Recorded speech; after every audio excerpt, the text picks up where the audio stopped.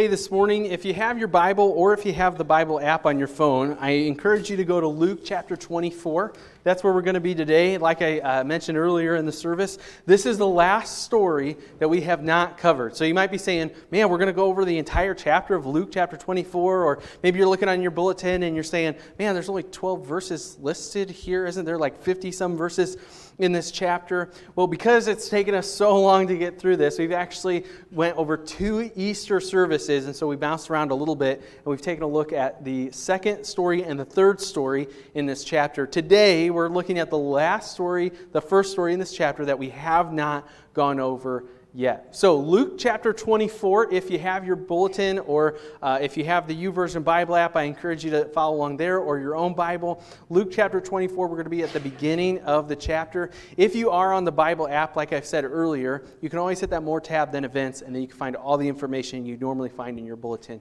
right there in the Bible app.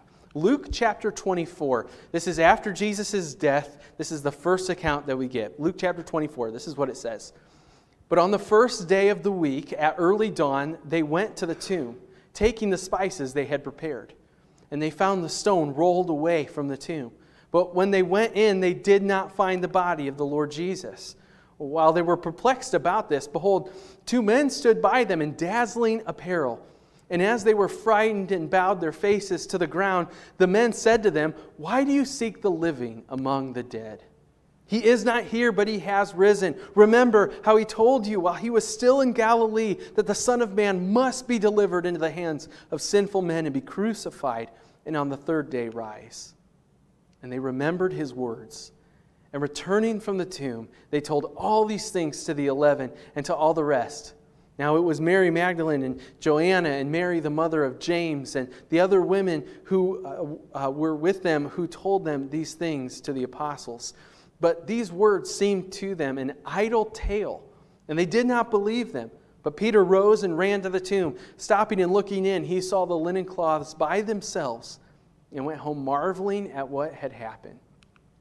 We're going to talk about what this means for our lives today. Before we do that, though, let's just go before God in prayer and ask Him for His help with that. Pray with me, if you will. Father, for your word, we thank you that it's perfect and that we can rely on it, and that we can call it authoritative, that what it says goes for our lives.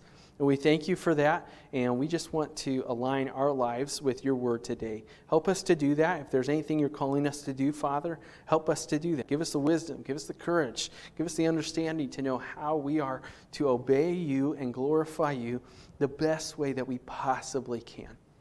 It's in Jesus' name we pray. Amen. I've got a question for you. I want you to think about your life right now. Think about the season of life. And now think about 1 decade, 2 decades, if you're old enough, 3 decades, 4 decades back. And think about when you were younger, think about how you thought your life would look like when you are the age you are now. So in other words, if you are 60 years old, think about when you were 20 or 30, and think about the thoughts that you had when you were 60. Think about the aspirations you had when you were that age. If you are 25 in the room today, think about when you were 12. Think about when you were 15, 18, and think about the thoughts that you had that you thought that you would say, hey, you know what? I'm going to be doing this when I'm 25. I'm going to be doing this when I'm 35. I'm going to be doing this when I'm 65. Now here's the question. Does your life line up with the aspirations that you had? Does your life line up with the expectations that you had for yourself? I think if we're honest, many of us would say life looks a little different than what we thought it would look like when we were younger. Life looks a little bit differently. Maybe my relationships look a little bit different. Maybe you thought you would be at a position at your work, that you'd have a certain job, that you'd have a certain level of income. Maybe you thought you would have a certain marriage that looked like this. Maybe you thought you would have a relationship with your kids that looked like this. Maybe you thought you would have a certain house of your own. Maybe you thought you'd be retired and you're not. What does it look like? What does your life look like compared to what you thought it would look like? These are unmet expectations if your life does not look like you thought it would look like. And for many of us, if not all of us, if we're honest, life looks a little bit differently than we thought it would look like. And here's the crazy thing about unmet expectations in our lives. is that psychology will tell us that if you have unmet expectations in your life, your brain will process that the exact same way as if you actually lost something that really came into fruition. So, if you have a season of your life that you're saying, man, life does not look like I thought it would look like, your brain has to process that the same way that it would process the death of a loved one in your family that you were not expecting.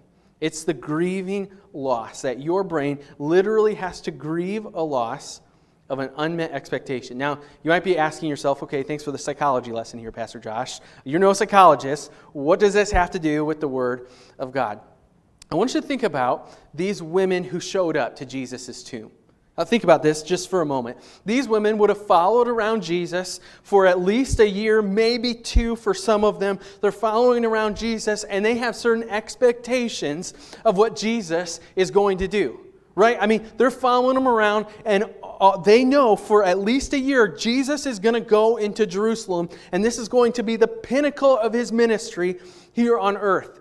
And most people have these expectations that Jesus, he's going to get into Jerusalem and he's going to do certain things. He's going to overthrow Rome. He's going to get Israel's independence. He's going to be the king, the ruler, supreme over earth, and that Jesus is just going to rule the day. And when he comes in on Sunday, this is Palm Sunday that we celebrate, he comes in and those expectations are starting to come into fruition. And they're saying, hey, this is the start of it. This is Palm Sunday. Everybody's worshiping him. They're saying, Jesus, man, he's like the bee's knees. They're throwing palm trees around. They're saying, this is great. Jesus is going to rule. That was on Sunday. 5 days later, Jesus is betrayed. And the next day, he's hanging on a cross. In fact, and it even happens quicker than that. The first few days that Jesus is in Jerusalem, he's teaching everybody, and everybody's still on his side. We get that because of Luke's account here. It tells us that the religious leaders are still afraid of the people. The people love Jesus. They're coming around him. They're listening to him. And the religious leaders are afraid of the crowds. And so for these women, again, the expectation is Jesus is taking over. This is going to be great. We're in for a new season. This is going to be amazing. And then Thursday hits. Thursday night, Jesus is betrayed by Judas, and that next afternoon he's hanging on a cross. I want you to put yourself in these women's shoes, or sandals, so to speak, right? They are devastated. Their world has just now come to an end. They think that this guy that they've been following around for a number of months or even years at this point is going to rule, that he's going to take over, and now he's dying with criminals? What's going on here? These women have some unmet expectations. If you feel like the season of life that you're in today does not meet up to your aspirations when you were younger, you're in good company. These women, they are in a season that they're saying, this is devastating to me. This is completely devastating. I thought something was going to happen, and it didn't. And so what do? And what do these angels tell them? And how do they react because of it? This gives us a key of how we can deal with our unmet expectations and the loss in our own lives. Let's take a look at it. It actually starts in the last couple of verses of the previous chapter. This is after Jesus' death. This is after he is buried into the tomb. Verse 55, it says, the women who had come with him from Galilee followed and saw the tomb and how his body was laid. And they returned and prepared spices and ointments. Now this is common. They didn't have funeral homes and people who could prepare the body and everything like this. This is common. This is what you should do for a loved one. They were providing ointments, spices to treat the body. It says on the Sabbath, they rested. That's Saturday. That is the typical Jewish Sabbath. They rested according to the commandment. And then look what happens. On the first day of the week, so this is Sunday, at early dawn, they went to the tomb, taking the spices they had prepared. So what do these women do? They are doing what they can to glorify God in their loss. They're saying, this is awful, this is devastating, my life, my world has just come to an end, I don't know what I'm going to do, but I know I need to honor God in this moment, and I'm going to grieve this loss. In the midst of loss, in the midst of our unmet expectations, in the midst of seasons not looking like we thought they would, where your kids don't have the relationship with each other or with you that they thought they would, or your relationship with your spouse looks differently than you thought, or maybe you're dealing with a sin that you thought would be long gone by now. In the midst of this, here's what I want you to do. It's going to sound a little weird at first, but hear me out on it. The first thing that we need to do is to simply grieve. It's what these women do, and it's what we need to do in the midst of our loss and in the midst of our unmet expectations. Now, you might be saying, okay, you want us to grieve? Isn't that kind of unchristian? Shouldn't we be like joyful and happy all the time and just put on a smiley face and, everything's okay because Jesus died for me and everything is perfect and rainbows and butterflies and I just need to put on a smile. The fact and the reality is that God gave you emotions, and if you shove those emotions down, they will come out eventually. God created you to cry when there is loss.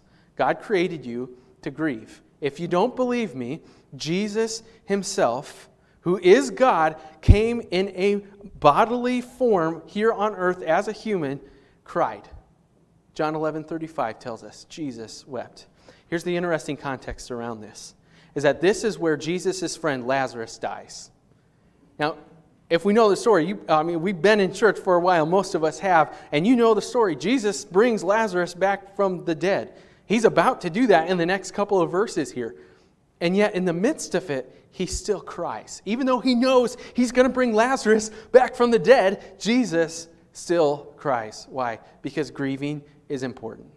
And grieving with others who are mourning is important. It's an important way to let that out. And God made you to cry. Guys, hey, I'm talking to you right now. It's okay to cry.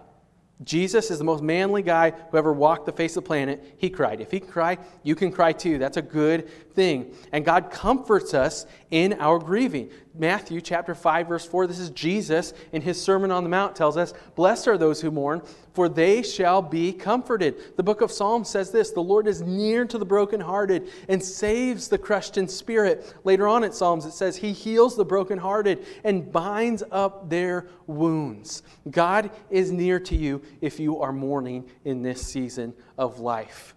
And He can use it for your good too. Take a look at what 2 Corinthians says. It says, "Blessed be the God and Father of our Lord Jesus Christ, the Father of mercies, and our God of all comfort, who comforts us in our affliction." Look at this. "So that we may be able to comfort those who are in any affliction with the comfort with which we ourselves are comforted by God." God gives you His comfort, and He doesn't just give it for you, but so that you can go and grieve and mourn and comfort those who are mourning as well. Now here's the deal. We can grieve, and we can grieve well, but the problem is we have to also keep that in context. We don't grieve like the rest of the world does. 1 Thessalonians tells us this. "We don't want you to be uninformed, brothers, about those who are asleep, that you may not grieve as others do who have no hope. For since we believe that Jesus died and rose again, even so through Jesus God will bring with Him those who have fallen asleep." We don't grieve like the rest of the world. As Christians, we believe that there is a hope and a life to come. And so we don't grieve like the rest of the world. We grieve with the realization of what is to come. What's written in Revelation chapter 21, verse 4. "He will wipe away every tear from their eyes, and death shall be no more. Neither shall there be mourning, nor crying, nor pain anymore, for the former things have passed away." We mourn and we grieve in the light of hope, in the light of what's written in the book of Revelation. However, it's still important to grieve. It's still important to mourn. These women do that in the midst of this. And they show up to this tomb, and there's no body. And in their grief and in their mourning, they're looking at this and saying, what's going on here? In fact, in verse 4 of our story here, it says that they were perplexed about this. I could imagine them asking each other, I'm not seeing things, right? Like you're seeing what I'm seeing. There's no body here, right? There's just a pile of clothes. What is going on here? And then look at what happens. It says, "Behold, two men stood by them in dazzling apparel." These are angels. "And as they were frightened and they bowed their faces to the ground, the men said to them, 'Why do you seek the living among the dead? He's not here, but has risen. Remember how he told you? while he was still in Galilee, that the Son of Man must be delivered in the hands of sinful men and be crucified, and on the third day rise? You see, in the midst of their grief, in the midst of their mourning, God sends His angels to remind them of what Jesus had already told them. They had forgotten. In their grief, in their mourning, in their expectations of what they thought was going to happen here, of what they thought Jesus was going to accomplish, they forgot what Jesus actually said. And many times in our lives we do that too. But we forget what God's Word actually says. We get all these expectations in our head. We get all these things that we want to accomplish about what we want our life to look like. And sometimes it can cause us to gear off the road here and to not do what God wants us to do. And what God is saying here is He's saying, hey, listen. Jesus already told you what was going to happen. Remember His promise? That, yeah, He died, but then 3 days later, He would rise again. In the midst of your unmet expectations, in the midst of your loss, and in the midst of your grief, not only is it important to grieve well with the hope that God has given to us, but also we have to hold on to God's promises. And that's a way, if we're honest, to grieve well, right? That we hold on to the promises that God gives to us.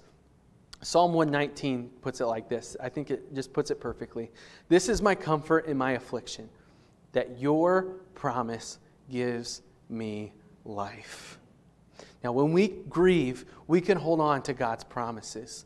You might be saying, okay, what is that? God's promise that He sent His one and only Son to give us forgiveness, to offer this to us. And we have a promise, 1 John 1:9 tells us, that if we confess our sins, He's faithful and just to forgive us and to cleanse us from all unrighteousness. Not just some, not just the socially acceptable unrighteousness and sin, but all of it. That sin that you have a hard time wrestling with, that you can't get rid of. God says, you come to me with that. I'll forgive you for that. Deuteronomy reminds us of God's faithfulness. Now, therefore, know that the Lord your God is God, the faithful God who keeps covenant and steadfast love with those who love Him and keep His commandments to 1,000 generations. We can rely on God's goodness, His faithfulness, His mercy, and His grace in our life, realizing that He's got our good and His glory in mind, as Romans 8:28 reminds us. And we know that for those who love God, all things work together for good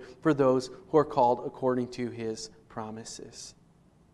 We can hold on to His promises here.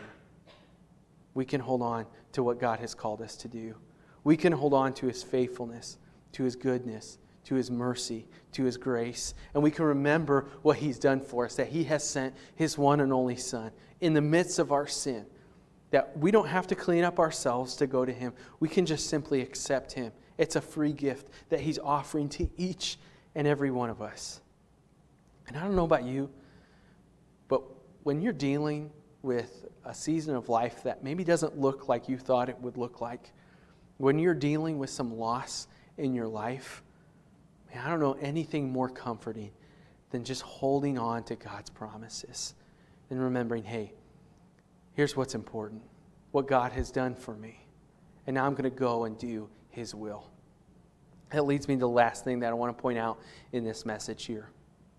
Take a look in verse 8 with me. It says, as they remembered His words, and returning from the tomb, they told all of these things to the 11 and to all the rest.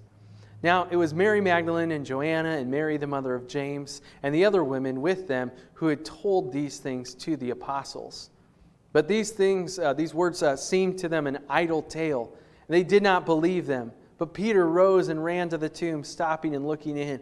He saw the linen cloths by themselves, and he went home marveling at what had happened. So after these women are grieving, after they've been reminded of God's promises here, what do? Well, I think if I were tempted, or I think what I would do if I were one of these women, I think I would be tempted to just be like, hey, listen, it's all good.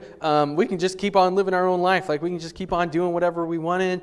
This is good. Life is good. The angels told us Jesus has risen. Everything's okay.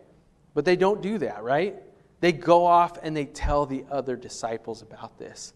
They go off and say, hey, listen, This is what has happened. Jesus has risen from the grave. That means my world hasn't come to an end. That means what I thought was going to happen in this season of life, actually something better has happened. The natural outcome about hearing about what Jesus has done for us, about hearing the gospel, is to go off and to go tell other people about it. That's the natural outcome of God working in your life. It's to go off and to tell other people what God is doing in your life. And so what these women do is they not only grieve, they not only hold on to God's promises, but they go off and they do God's will. Sometimes, as Christians, we can be paralyzed by fear and grief.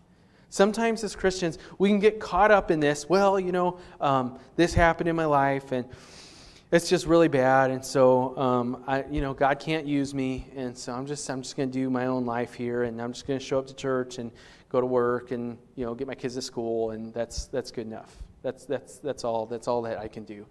And what God is calling us to do is something so much greater, to build up His kingdom. I want to remind you of, and again, I know I already told you my favorite passage in the Gospel of Luke as we went through this, but this unfaithful manager, the parable of this. The whole point was God was saying, hey, get up and do something. Get up and build my kingdom. Get up and glorify me. Don't be an idle Christian who just shows up to church and goes back to their house unaffected. Get up and glorify me and do my will. These women give us this picture of what it looks like to truly experience the risen King. That they get up and they go and do God's will. And if you're looking at this and saying, man, that sounds great, but I feel kind of lost, like that's really vague. I don't know what that looks like. I don't have a direction. Take a look at Romans chapter 12. It'll give you that direction. It says, I appeal to you, therefore, brothers, by the mercies of God, to present your bodies as a living sacrifice, holy and acceptable to God, which is your spiritual worship. Don't be conformed to this world, but be transformed by the renewal of your mind, that by testing you may discern, look at this, what the will of God is and what is good and acceptable and perfect. So what do? You just give your whole life to God. And that's worship. Worship isn't just what happens here on Sunday morning. It's not just singing together and listening to worship songs. Worship is you getting up in the morning and glorifying God with everything that you have in whatever situation you find yourself in. And then you give yourself over to God and you ask Him, hey, I need you to transform my mind. I need you to change me from the inside out to look less like me and more like you, Jesus. And I'm handing over my life. And then this is how we discern what the will of God is. What is good, what is acceptable, what is perfect. And you might be saying, yeah, but you don't get my situation. There's some people, I don't know how I'm going to do this. 2 Peter 2:15 tells us this. For this is the will of God, that by doing good you should put to silence the ignorance of foolish people. It doesn't say that you should put the silence to the ignorance of foolish people by yelling, by screaming, by winning arguments on Facebook. No, but for this is the will of God, that by doing good you should put to silence the ignorance of foolish people. As Christians, we experience Jesus, and it compels us to go off and to do His will. I want to remind you of a verse that Grace read for us earlier, James chapter 1, verse 22. But be doers of the word. We talk about this all the time. Be doers of the word, not hearers only, deceiving ourselves. Listen, guys, we have got to be Christians who don't just show up to church, who don't just hear God's word and leave unaffected, but truly do God's will in our lives. That we seek Him. We wake up in the morning and we seek Him and we say, God, what do you have for me today? I need you to transform me from the inside out. 1 John 2:17 tells us this. And the world is passing away along with its desires. But whoever, look at this, does the will of God abides forever. Let me ask you a question. What's God calling you to do? We've been through this whole gospel now. We went through each and every word of this entire book of the Bible. This account of what Jesus has of the ministry of Jesus here on earth and what He's taught us, how He lived, how He died for us, and how the grave couldn't hold Him. He rose again on the third day. What's God called you to do? Maybe He called you to do something 1.5 years ago when we started this, and you haven't been faithful. Maybe you tried being faithful for a little while, and you tried doing what God called you to do, and you kind of gave up on it. What has God called you to do? Get up and do it. Be faithful. And if you feel like, man, you know what? This isn't what I thought it would be. This season of life right now, it's not. I'm in a season of loss. I'm in a season of grief. It's okay to grieve. Hold on to God's promises that you do. And don't be paralyzed by it. Get up. Go do God's will. Go do what He called you to do. And this morning, if you're looking at this and you're saying, man, that sounds great, but man, I don't know what it really looks like to do that. Let me ask you a question.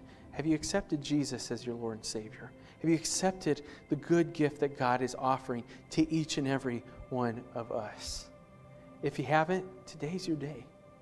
I couldn't think of a more fitting thing to do than to offer you that opportunity after going through the entire gospel account of what Jesus has done for us.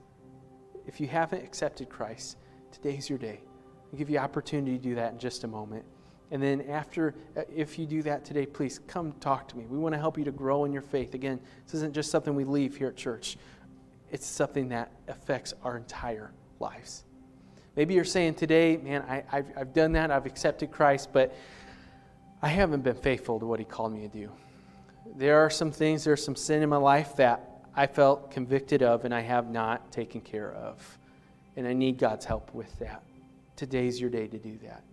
Maybe today you're looking at it and you're saying, man, there are some relationships that need some repair. I need some forgiveness from others, and I need to extend some forgiveness to others, and I need to go have some hard conversations. Today's your day to get up, to do God's will, to hold on to His promises, to grieve that loss of what you thought it might look like, to hold on to His promises, and go and do God's will. And here's the crazy thing. It's just like what these women experienced. They thought something was going to happen. It didn't, and so they grieve it. They were reminded of God's promises, and then they're reminded, oh, this is what God did instead. I had this in my mind. God had an even better plan. Let me tell you, if you are feeling like, man, I'm facing loss, my life doesn't look like I thought it would look like. Maybe God's got something better than what you ever could have imagined. Because for these women, that's how it was. Maybe God's got something amazing planned for your life. And you can go up and you can build up God's kingdom and you can do His will. That's the gospel right there. That Jesus died for us. As sinners, He's died for us. And that He's risen again. He's offered us salvation. And then He gives us an opportunity to be used by Him to give us a purposeful life to build up His kingdom. What's God called you to do? Let me pray for you. Father, we thank You. We thank You so much for sending Your one and only Son to die on a cross on our behalf, that we might have a relationship with You again. Thank You for forgiving us for our sins. Father, if there's anyone here who has never done that, who has never accepted You as their Lord and Savior, Jesus, I pray that today would be their day, that they would do that they would say, I need Your forgiveness in my life. I need You to transform me into a new person, Jesus. Less like me and more like You. I accept You as my Lord and Savior. Jesus, I pray for everyone who's doing that right now. And Father, if there's people here who maybe life doesn't look like what they thought it would look like. Maybe they're dealing with these unmet expectations. Father, I pray that You would comfort them, that they would grieve the loss, that they would hold on to Your promises, and that they wouldn't be paralyzed by grief, but that they can get up and go and do Your will, just as these women that we just read about did. Your followers, Jesus. They give us this example that we can follow. Help us to follow it well. Help us to do your will and to build up your kingdom. And it's in Jesus' name we pray. Amen.